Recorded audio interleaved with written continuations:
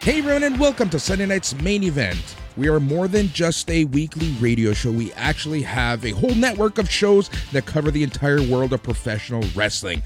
From Raw and SmackDown to Dynamite and Rampage to Impact to New Japan and everything in between, we've got you covered. In order to get each of these shows, you'll have to be a Patreon. And to join our Patreon for just $5 a month, head on over to patreon.com/SNME Radio. This next show features an SNME original and a legend of this brand. That's Dan DeMouth Lavransky and his partner, Joe Aguinaldo, better known as the Old Fs.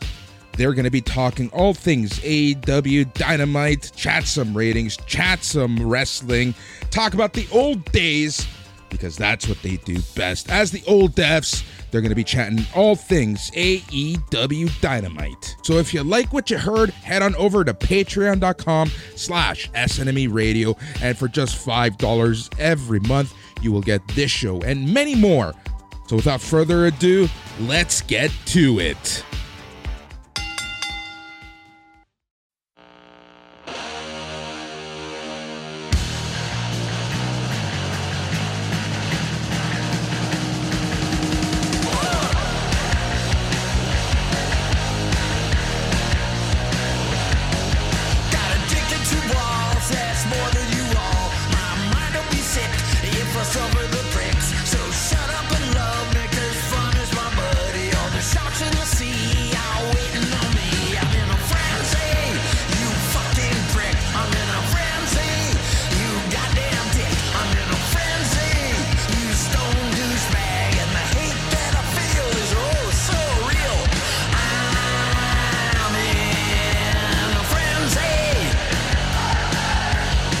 Yes, indeed, brothers and sisters, cats and chicks, yeah. Under a frenzy here.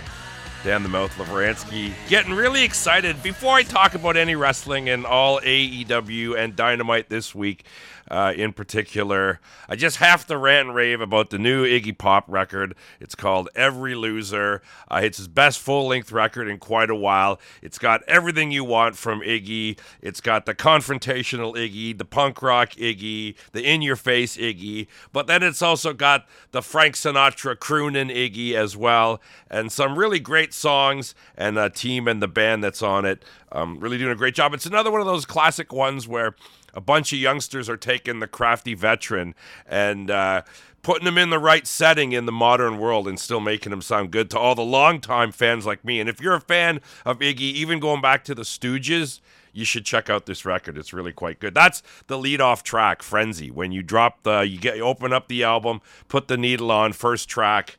That's the one that greets you. The first thing you hear on the record is the buzzing of the amp. I love it. That's so Iggy Pop in a nutshell. So there you go. Check it out. It's pretty damn good. All right. Yeah, now you might have noticed by now, holy cow, mouth. All I'm hearing is mouth. Well, yes. Unfortunately, this week, my partner, Joe Aguinaldo, in his secret identity as the head of IT for a modern global corporation, he had just a crazy day. Plus, also, a big chunk of his team wasn't available to him because of the weather. The weather is so crazy, and half the people that work with Joe couldn't get into work there. So he had a pretty heavy-duty day today dealing with this crazy weather. If you're not here in Toronto from wherever you're listening, hello, for one thing. Snowstorm hit Ontario. A big chunk of the province got this incredibly insane, just pelted with freezing rain. Where we are here in Toronto, we got more snow than anything else. But I think they keep talking about more ice pellets coming tonight and that. And temperatures staying cold, so it's not going to melt or anything. So, yeah, it's pretty crazy up here. But I'm still here, and I'll give you the Dynamite rundown. February the 22nd, 2023 in Phoenix, Arizona.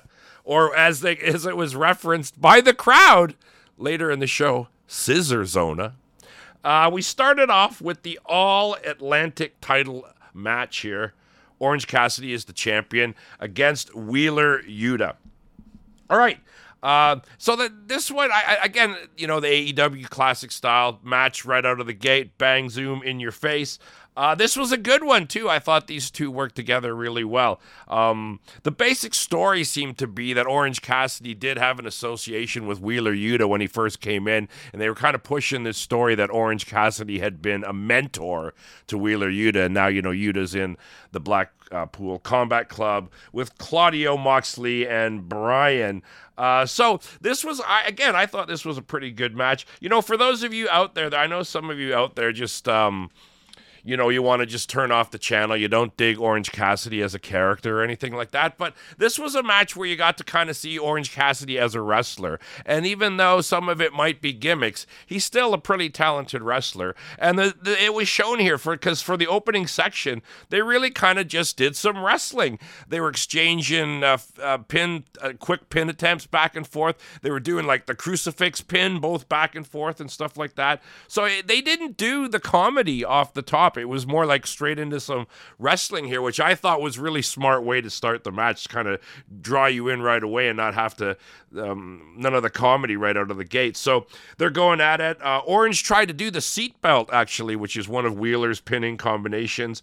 At one point in the match here, because I guess Orange is getting the upper hand, and I guess this was also to kind of enhance that, these guys were playing the BCC were kind of the heels here. Claudio comes down at one point. He actually gets at Yuta's face and he slaps him across the face to motivate him, which it appears to do. And then he goes back in. He goes after Orange Cassidy, starts biting him right after he does this.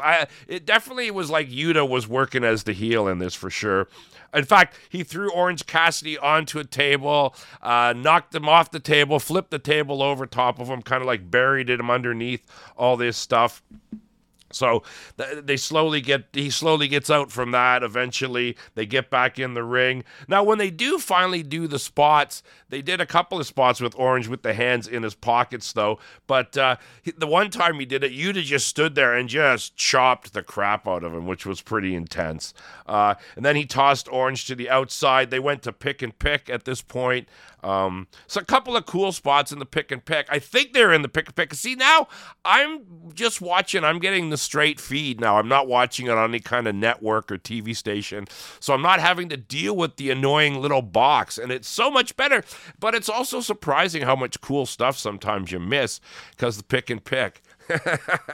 We'll talk about that in one of the later matches for sure.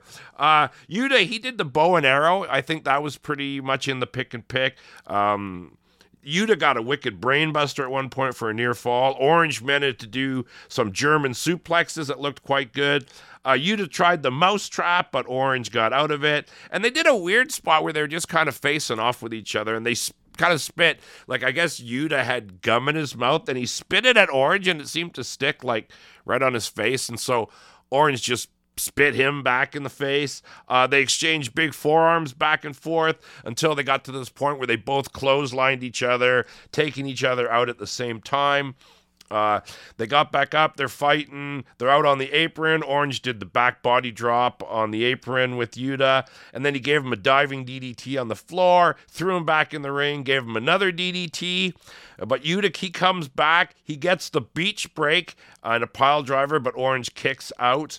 And Orange finally gets to run at him, gets to give him the orange punch, goes for the pin, but Yuta kicks out. And Orange also did the beach break, and Yuta kicked out of that as well. So, and then finally they worked a little more, and then quickly Orange punch once again from Cassidy, and he managed to pin Yuta. And at the end of it, even though there seemed to be the rivalry here. Orange wants to play friends in the typical best friends kind of style, even though they were nowhere to be seen during this match. He kind of wanted to give Yuta a big hug, even though Yuta had lost. But that brings out Claudio, who's not happy about that, and Wheeler just looks at him and he just leaves with Claudio. And the crowd boos. The crowd wanted to see the good sportsman hug at the end, but they did not get it. So. Yeah, again, I thought it was a good opening match. I don't know if this necessarily means the Blackpool Combat Club are, heels. I think they were just working as the heels in this particular match. And again, I thought it was a good showcase, especially for those who think Orange Cassidy is all just a gimmick. There really wasn't a lot of gimmick in this one. Okay, so after this, we go, it's with backstage, and Renee has Hangman Page and Evil Uno. Evil Uno versus Jon Moxley is the main event on this issue, or edition of Dynamite. So Renee says to Uno, how are you preparing for Moxley? Uno said, you can't prepare for him. And then Page just kind of jumps and he says, look, I've told you guys to stay out of this business of mine 100 times. And Uno just cuts him off and says, you always say that. He goes, but what I hear is that you think the Dark Order is not on your level. And Uno requests that when the match starts, he does not want Page to get involved. He goes, if you were a Dark Order, if you really thought like us, you'd understand. He goes, it's time to stand up for ourselves. And he said, Moxley, tonight you find out why my name is Evil Uno. So still, I don't know if they're going to eventually break Page off cleanly from the Dark Order with this, but this was definitely seemed like a kind of like, hey, you said this so long, it makes you think, you make it think like we're not on your level. What's up with that? Okay, so after this, we go back out. I thought it was going to be a match, but no, it was not. It was Ricky Starks coming out. There's a chant from the crowd. They're very happy to see him. He gets out to the ring, and he says, I'd love to let you guys chant, but I don't want to get in trouble for going over time.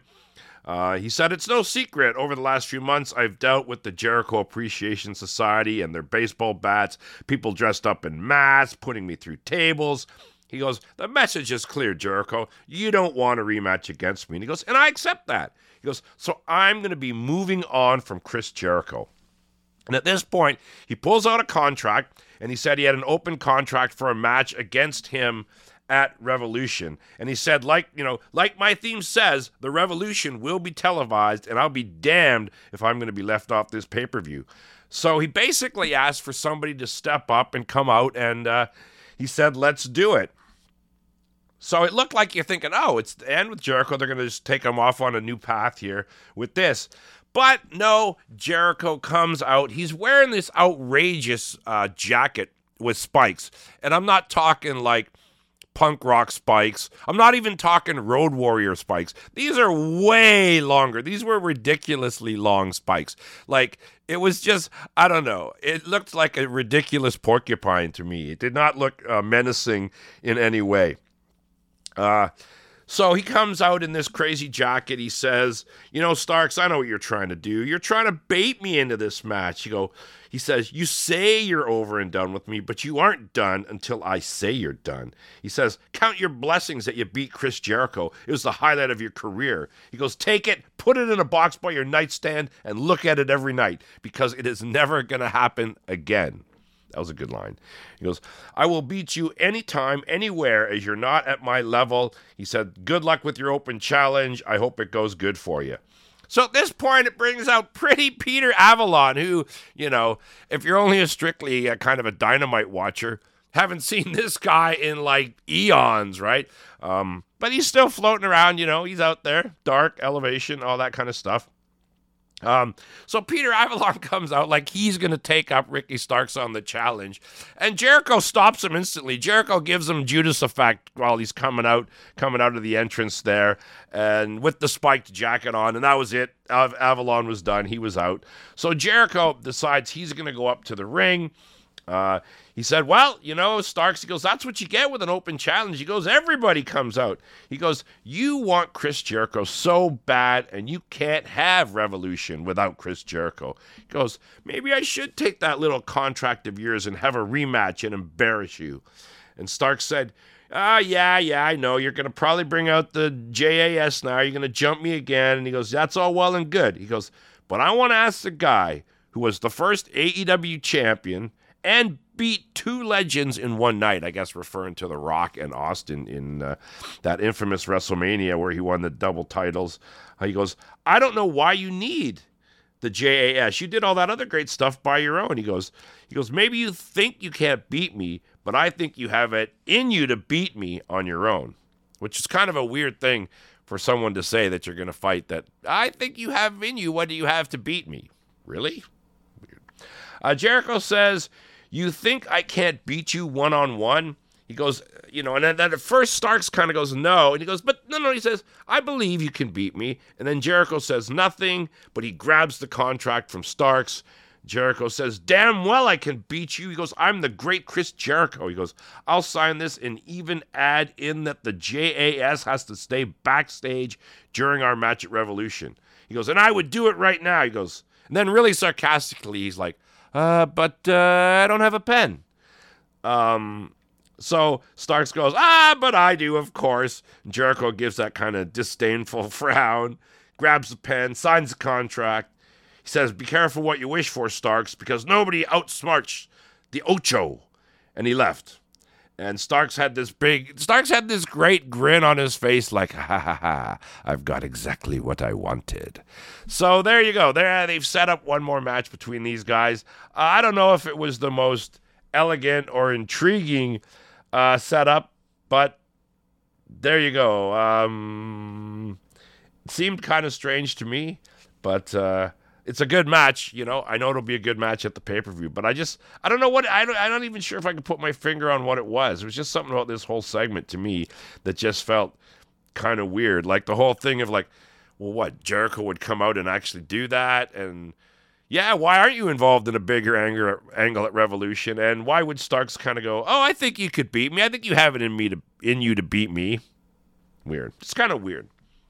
Okay, after this, they had a montage of the various teams for the Tag Team Battle Royal.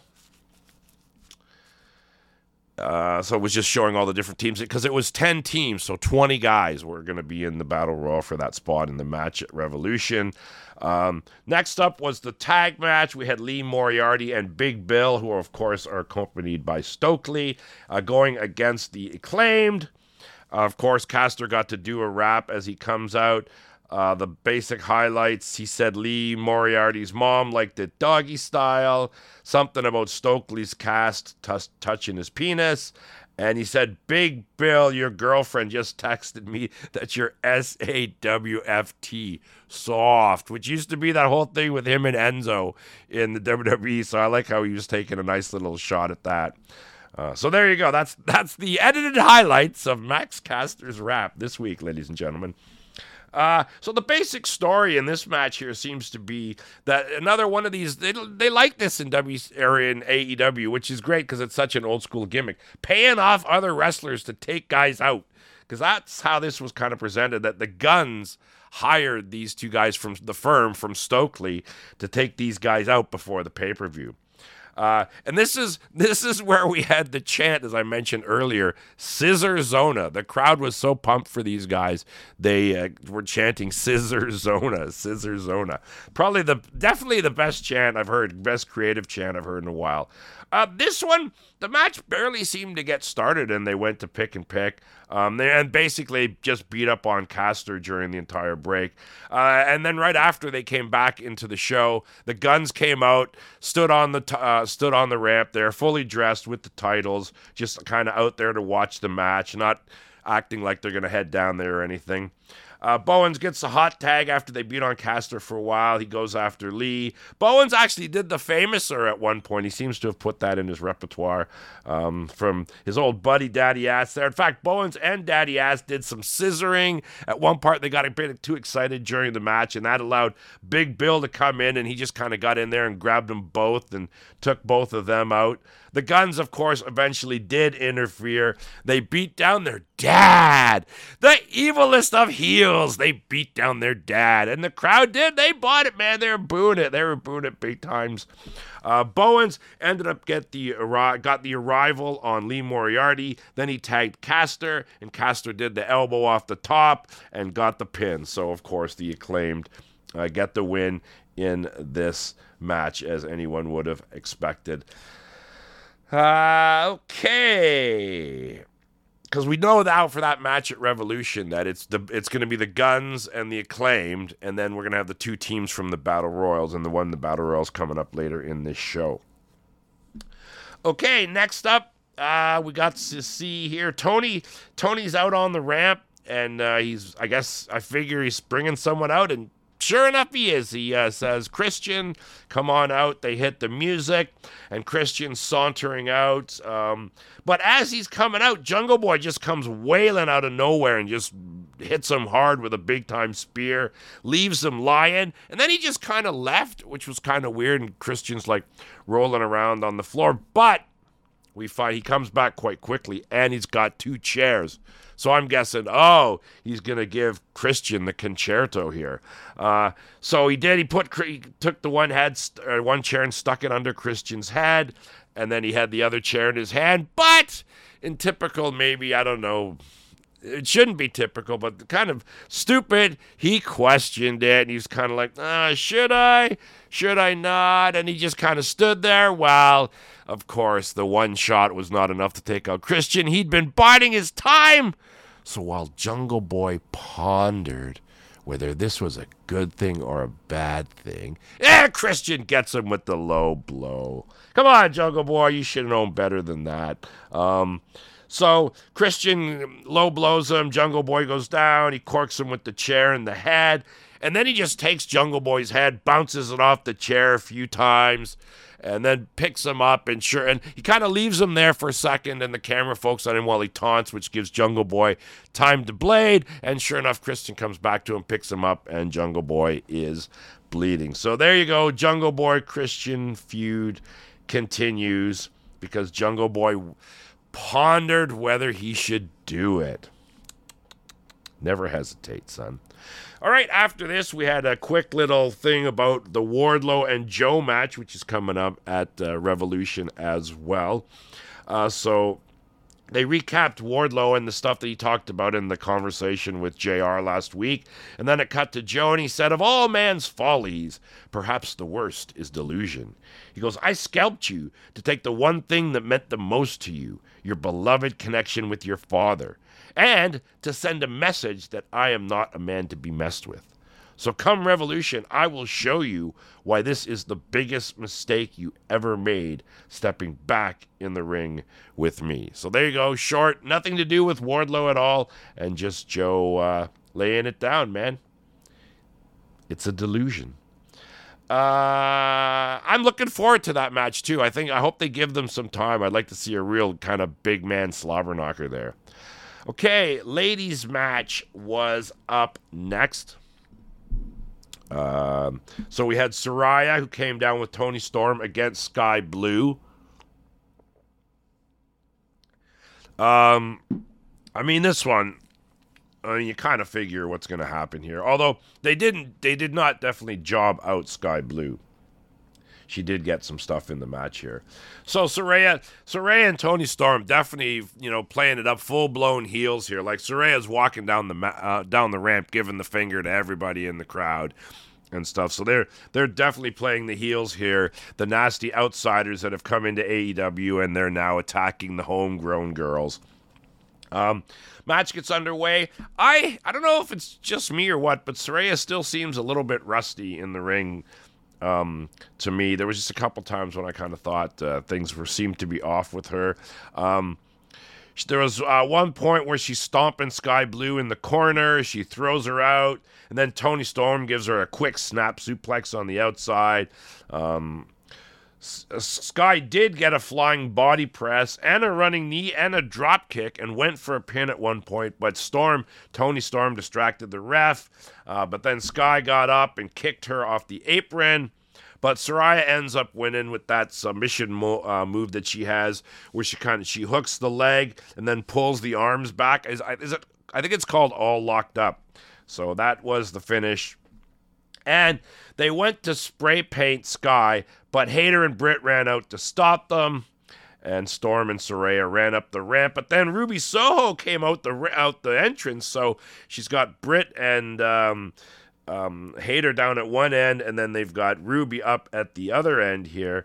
And Ruby's just standing there going, I want the belt. I want to do that thing with the hands, the classic thing across the chest or the gut with the hands. I want the belt. So that's where we're left with that one there.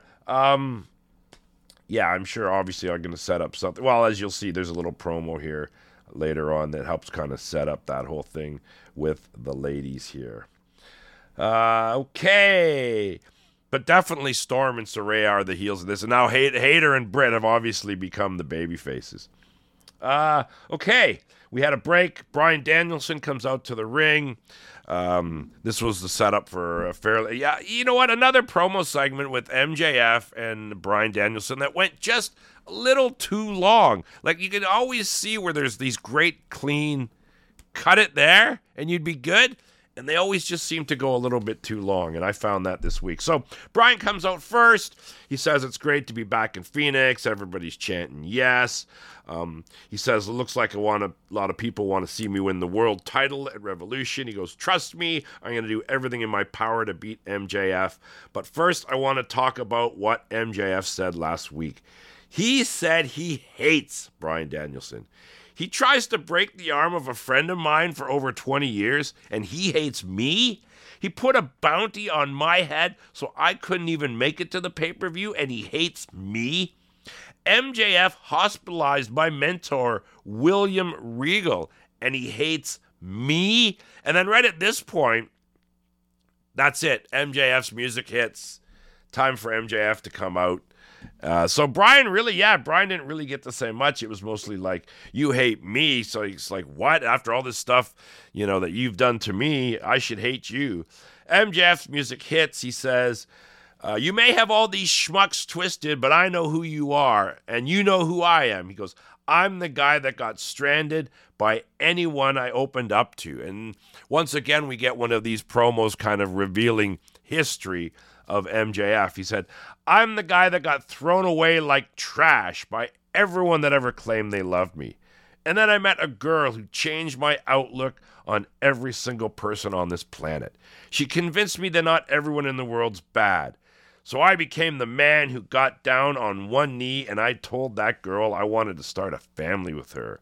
I wanted to make a home with her. I wanted to have children with her. He goes, you know what she did, Bryan Danielson? She left me. And then he just, big long pause here, and he says, she left me because I was unlovable. The only thing I have left in this life that I can trust and make me feel like unconditional love is the Triple B, the AEW World Championship. It's the only thing stopping me from grabbing a fistful of pills and calling it a day. So this idea that, yes, he's never had love except for his love for the title.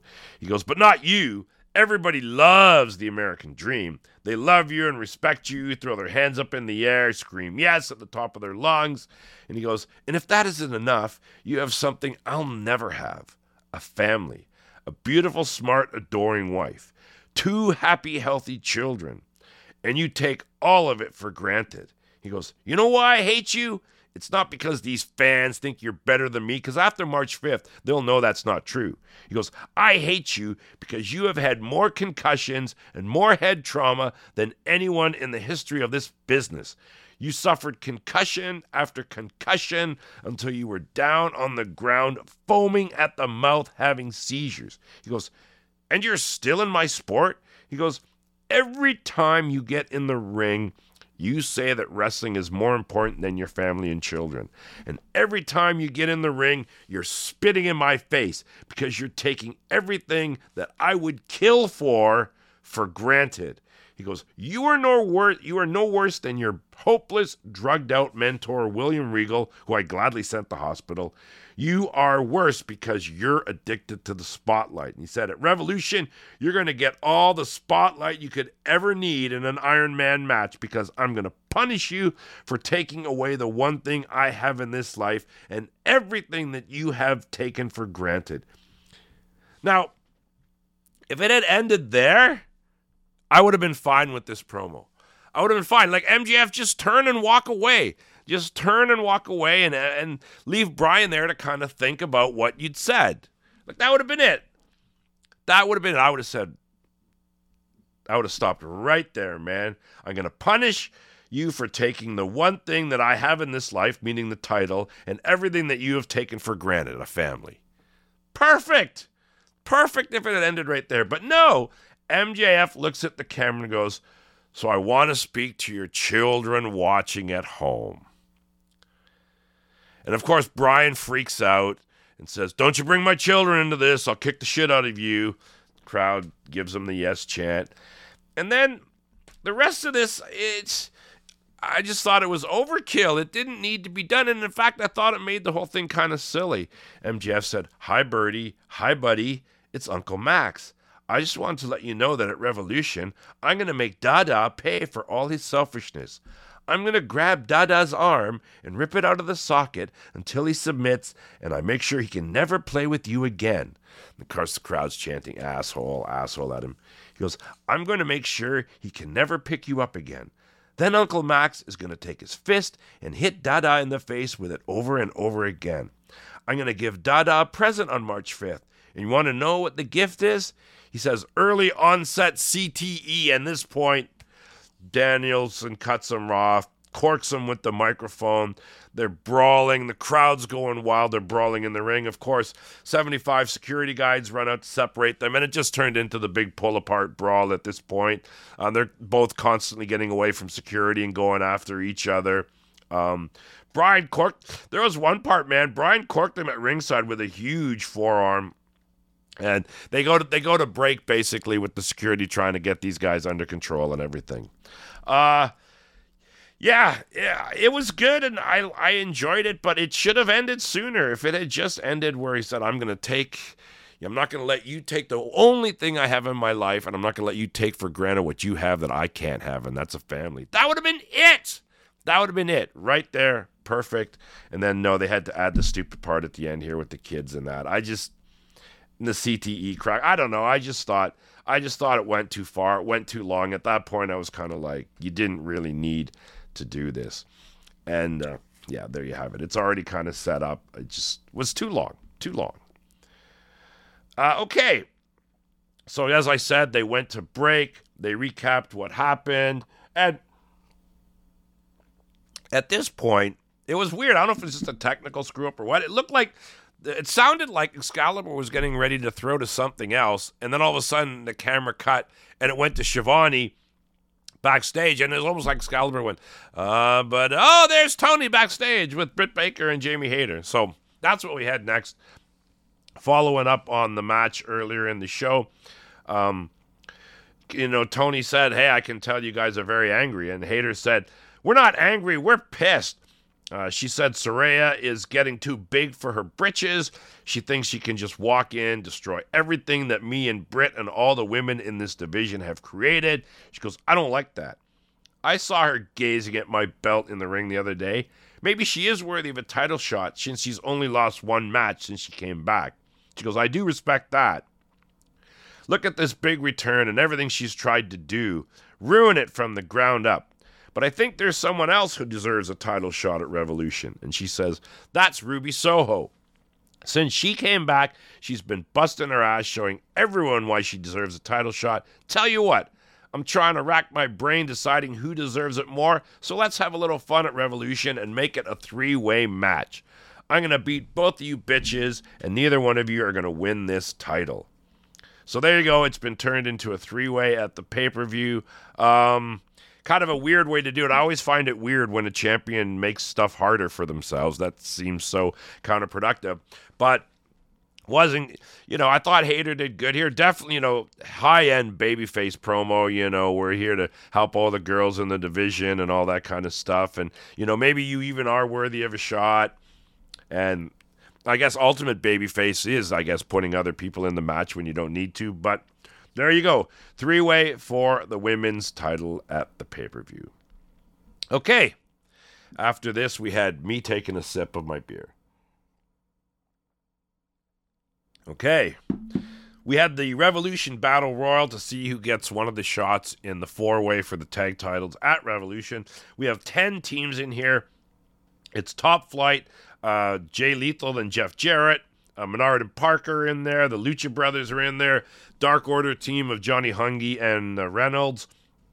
Aussie Open are in there.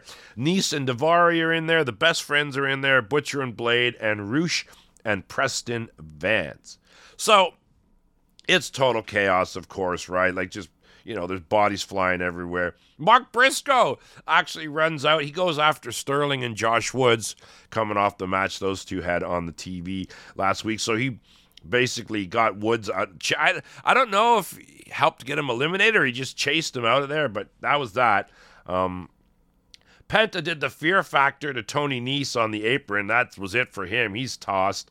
The Lucha Brothers tossed Daivari over the top rope to Sterling and Nese on the floor. So that team was out. They went to pick and pick twice in this match, and I'm just thinking, I'm so glad I'm not watching it pick and pick, because I have this tiny little square, and you got to watch a battle royal in this tiny little square. It's like, it seems so ridiculous. I would honestly, during this match, I would have just went for straight commercials, and then you can recap any eliminations when you come back. Just have the recaps ready. Sticking it in that tiny little box. Horrendous. 1 point, Johnny Hungy, and I did not note who it was he had, but he did a super long vertical suplex. Held the guy up there for a long time. The Butcher and the Blade eliminated Aussie Open. Yeah, they were out pretty early, which was kind of surprising. Johnny Hungy tossed out the Blade. The Butcher tossed out Alex Reynolds. Vance got eliminated, and he helped Penta get eliminated by, pulling him out. Phoenix eliminated Roosh. The Butcher tossed Johnny Hungy. Menard and Parker got tossed by the Best Friends. And then Lethal and Double J eliminated Chuck Taylor. We go to pick and pick again for the miniaturized Microverse Battle Royal. That's what it is when it's in the pick and pick. Phoenix eliminated Butcher, and Lethal eliminated Phoenix. It came down to Lethal and Jeff Jarrett and Trent. Singh, Satnam Singh's out there. He's not in it, but he was constantly helping Lethal and Jarrett from falling out of the ring. They were kind of doing the Kofi spots, but with Singh. So there was one, I think he caught one of them or something, and there was another one where they both were going to fall off the apron, and he both kind of pushed him back in.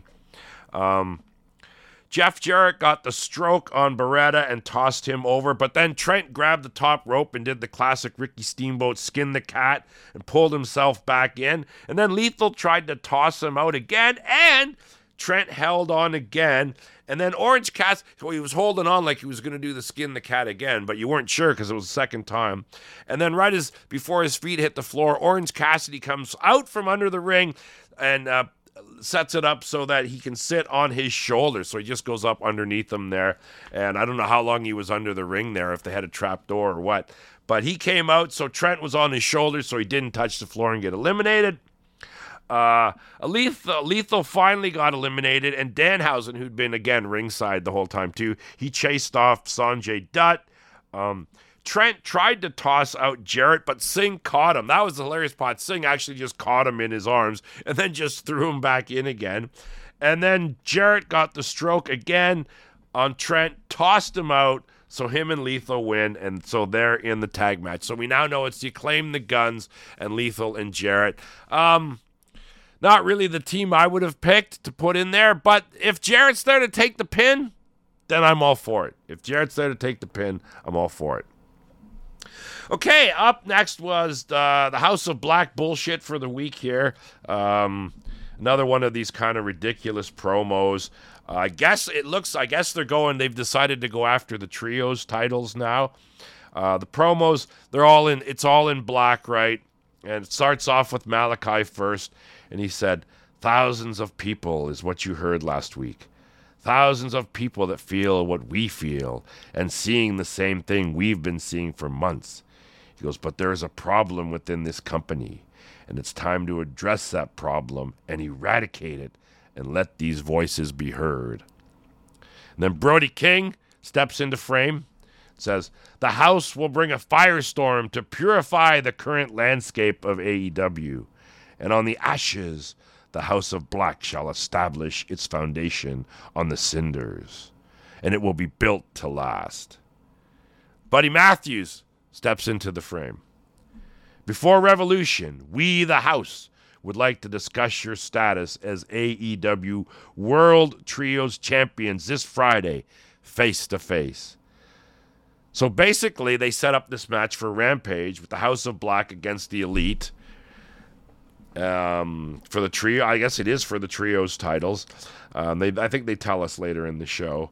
But very weird. So it was almost like, okay, the Elite, the Elite and Kenny, we know that they're like the management in A&W, and it's like these guys are talking about the problem with the company. We have to address it with you people. Other voices need to be heard, and we need to destroy the landscape, and build new on top of it. So very interesting kind of promo. I'm not sure if I'm just reading stuff into it, but it definitely seemed like hey, there's a bunch of us here that have not been properly used, and we want to change that. Let's see. Let's see if that's what happens. I'm not quite convinced yet. Okay, we had a break. Finally, I don't know if you guys remember this. I'd forgotten about this literally till this point, but one of the big selling points for this Dynamite was that Tony Khan had some super new announcement. Most people were saying, oh, it's the video game or, whatever. I don't know. I wasn't, is it a new signing? I didn't think it would be a new signing. But what we got was basically Tony Khan. Renee's got Tony Khan, and he basically just hands it off to Adam Cole. He doesn't really say anything. He goes, here, Adam Cole, you can make the announcement. Okay, great. So Adam Cole comes in. Another guy, super babyface now since his comeback. He said, remember last week when I said I was happy to get to tell you some of my story? And he goes, well, that day is upon us, because next month in March, there's going to be a 1-week TV series right after Dynamite called AEW All Access. And he says, it's going to be an unfiltered look at AEW like you have never seen it before, featuring me, Dr. Britt Baker, many others. He goes, this is something you don't want to miss. He goes, I'm getting a chance to show my story, all the challenges, ups and downs, and excited to share it with everybody. So there you go. I guess that was the announcement. They've got one of these new kind of reality-based shows now. He also said, the same night that AEW All Access debuts, I make my in-ring return. And for the past 6 months, I've gone through hell and challenge after challenge, just imagining that day, and now it's very close. I'll be damned if I won't be the best Adam Cole ever, and the roster better be ready. And he said March will be special with the series premiere, and Adam Cole is back. So there you go. I'm kind of, I don't know. For me, honestly, I'm kind of tired of let's pull back the curtain kind of shows. They're just, I think it's just the oversaturation. There's just too many of them now. We've got Dark Side of the Ring. We've got all the stuff that the WWE does with A&E now, and not to mention all the stuff they did on their own. And now we're going to have another kind of, I guess, reality style show here with the AEW pulling back the curtain. I don't know. I mean, we'll have to see how it's presented, how it's treated. It might end up being a very captivating show. Hard to say, but right now, not having seen any of it, I can't say I'm dying to see the first episode. Okay, they ran stuff through here for next week. So Rampage on Friday, the Young Bucks versus Aussie Open. So that should be an interesting match. Sammy G takes on Action Andretti. Willow Nightingale versus Tony Storm. Lance Archer returns. And we will hear from Keith Lee and Dustin Rhodes. And then Dynamite next week, we have that second Battle Royal. They're calling this one the Casino Battle Royal to find out who gets the other spot in the tag match. And Hook has been reinstated, and he will face someone of Stokely's choosing. So there you go. I was worried about that. I didn't know if Hook was going to get off the hook on that one. And they mentioned for the Revolution pay-per-view main event, MJF versus Bryan Danielson for the AEW World Championship. Samoa Joe versus Wardlow, TNT title. Saraya versus Jamie. Hayter versus Ruby Soho for the women's title. Jon Moxley versus Hangman Page. I don't know if it's their final match. It's a Texas death match, though. One more time. Jericho versus Ricky Starks, and the four-way for the tag titles, which, like we said, Jeff Jarrett and Lethal against the Guns and the Acclaimed.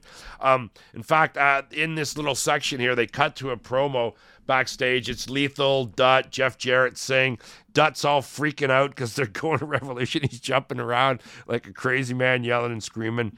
And Jeff Jarrett said, I told you we would do it. But then the Guns walked in. They said, hey, we're not here to fight, but we're thinking that at the pay-per-view, maybe it's just us two. And Dutch says, what are you saying? And Colt says, why don't we take care of each other's business before Revolution? And Jeff Jarrett says, yeah, we'll take care of business, but will you? And the Guns say, we always take care of business. So they leave, and Lethal says, not a bad idea. And Dutch says, yeah, I got it now. So I guess the idea is they're going to try to take out the other teams in the match before, because we got a couple weeks of TV to go to the pay-per-view. Okay, after this, we got into our main event. I kind of have to admit, kind of not what I would really call a main event. Moxley versus Evil Uno, I guess, because it's Moxley. Certainly not because it's Evil Uno. But it is only the TV. It's not like the main event has to be killer every week. It's just with AEW, so many weeks it is. So, no, I won't say that. We'll save that. Uno comes out. He just attacks Moxley right at the bell. As soon as the bell rings, he's on him, going after him. They show Hangman Page watching backstage, of course. Uno does get to dominate for quite a bit early on since he is losing the match. He had Moxley out on the floor. He did the somersault senton off the top, which looked pretty crazy. But then Moxley managed to grab him and ran him into the steps, the steel steps, head first. They get back in the ring. They battle for a while. At this point, this was crazy. I mean, it's just, when I was a kid, the pile driver was such a big deal. It was like devastating. No one got up from pile drivers. And I mean, this is even before Undertaker with the tombstone pile driver. Pile driver was just considered one of the deadliest. And, in this match, Uno gives him 2 pile drivers. Moxley kicks out, no problem. 2 pile drivers in a row. Man, Paul Orndorff gave you 2 pile drivers, you wouldn't be kicking out. Uno, they did the spot with Uno getting busted open here, and he got busted open huge off some shots from Moxley, because his mask got red really, really quick. Moxley's got the bulldog choke on him, and so the blood is just squirting. I mean, he's bleeding like nuts. The commentators are saying he's literally squeezing the blood out of Uno's head. He puts the squeeze on finally so tight, and Uno has to give up, and he does give up. Moxley won't let it go. There's blood all over the place. Finally, Johnny Hungy and Alex Reynolds run down, and Claudio and Yuta, they all run down to break it up as well.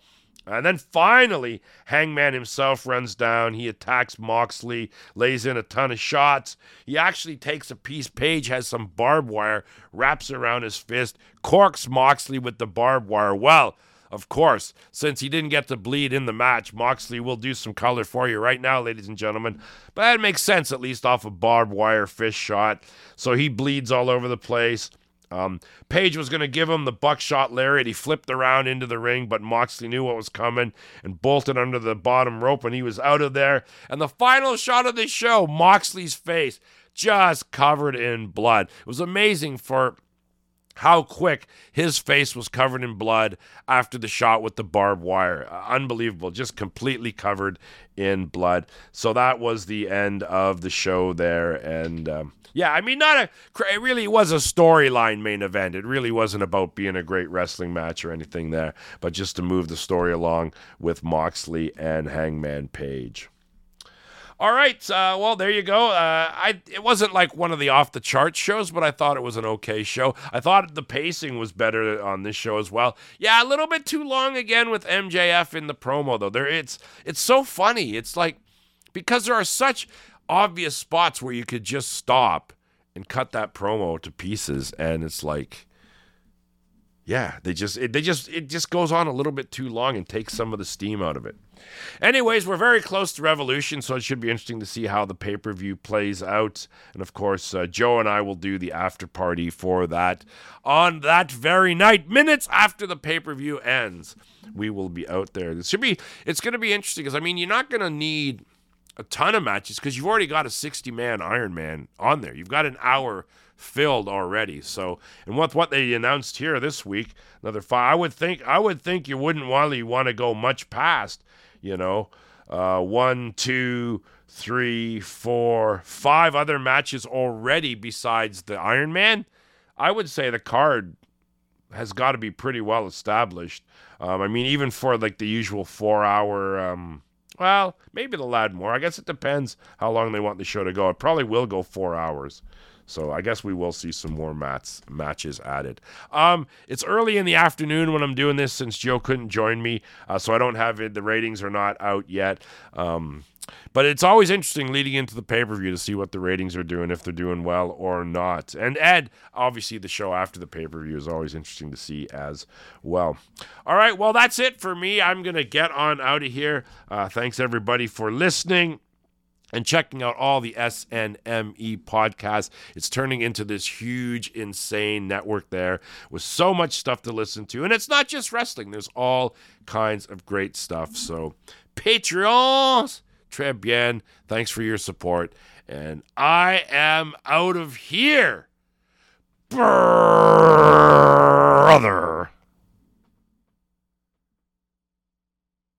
All right, there you go. There you go. There you go. Where are we here? Oh no, the tape ran off the spool. See, look at how shorter it is when it's only one person. Okay, so yeah. That's it. Thank you, Boris. Bye. So there you have it. I hope that you like what you listened to, and just remember you can get that show and every other show that we produce if you are a patron. And to join, all you need to do is go to patreon.com/SNME Radio, and it costs you $5 every single month. We hope to see you there, and just remember, stay tranquilo.